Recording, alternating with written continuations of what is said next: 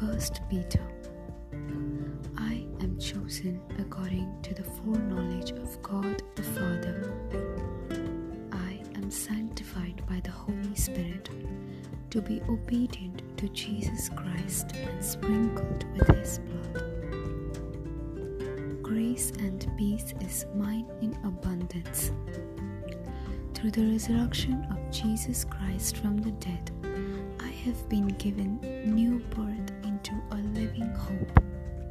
I have an inheritance that can never perish, spoil, or fade, and kept in heaven for me.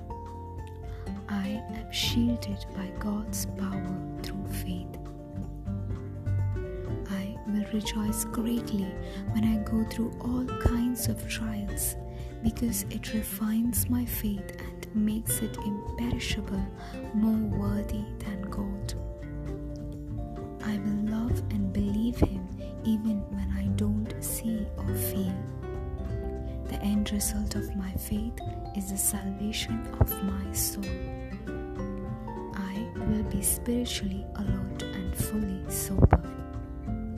I have set my hope on Jesus Christ and the grace that comes from Him to carry me through until He comes. I will not conform to the former lust of the flesh.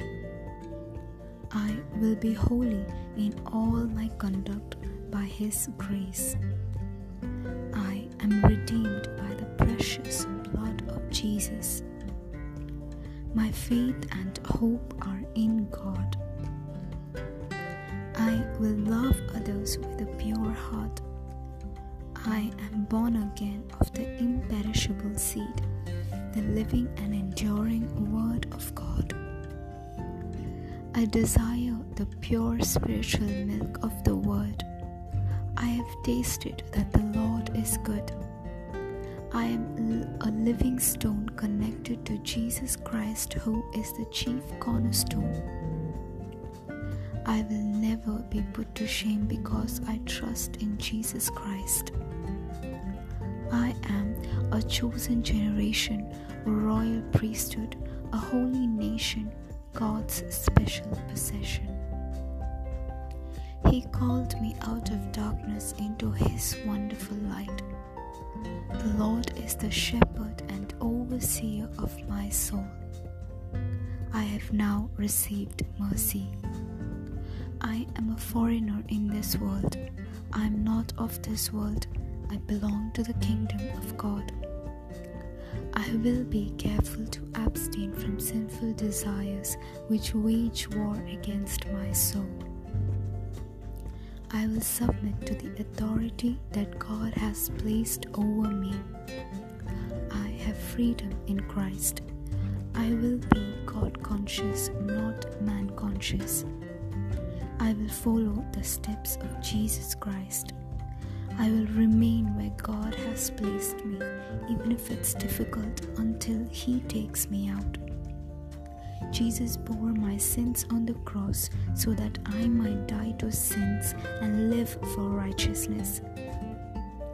By His wounds I have been healed.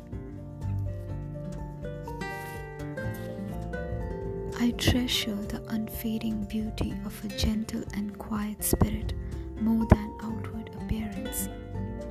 I will submit myself to my husband and give God honor. I will not repay evil with evil. I am called to be sympathetic, loving, compassionate, and humble.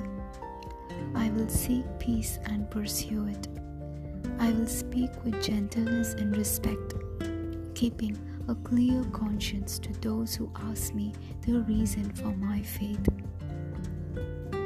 My baptism gives me a clear conscience toward God. I am done with sin even if I suffer in the body of flesh. I live to fulfill the will of God. I have wasted enough time in the past living like the world. Not anymore. I will be serious and watchful in my prayers.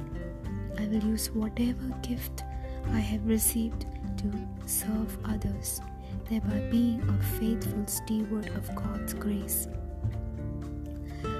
will acknowledge God in my words and in my deeds, bringing glory and honor to God. I will rejoice when I partake in the sufferings of Christ. I will continue to do good even when I suffer for Christ.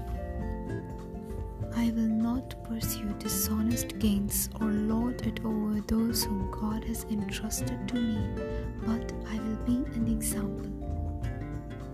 When the chief shepherd comes, I will receive the crown of glory that does not fade away. I will submit to my elders. I will clothe myself with humility. I will cast all my anxiety on the Lord because He cares for me. I have an enemy who seeks to devour, kill, steal, and destroy. I will resist him and stand firm in the faith. God of all grace has called me into eternal glory in Christ Jesus. God will perfect, establish, strengthen, and settle me. I stand in the true grace of God. I will greet one another with love. Amen.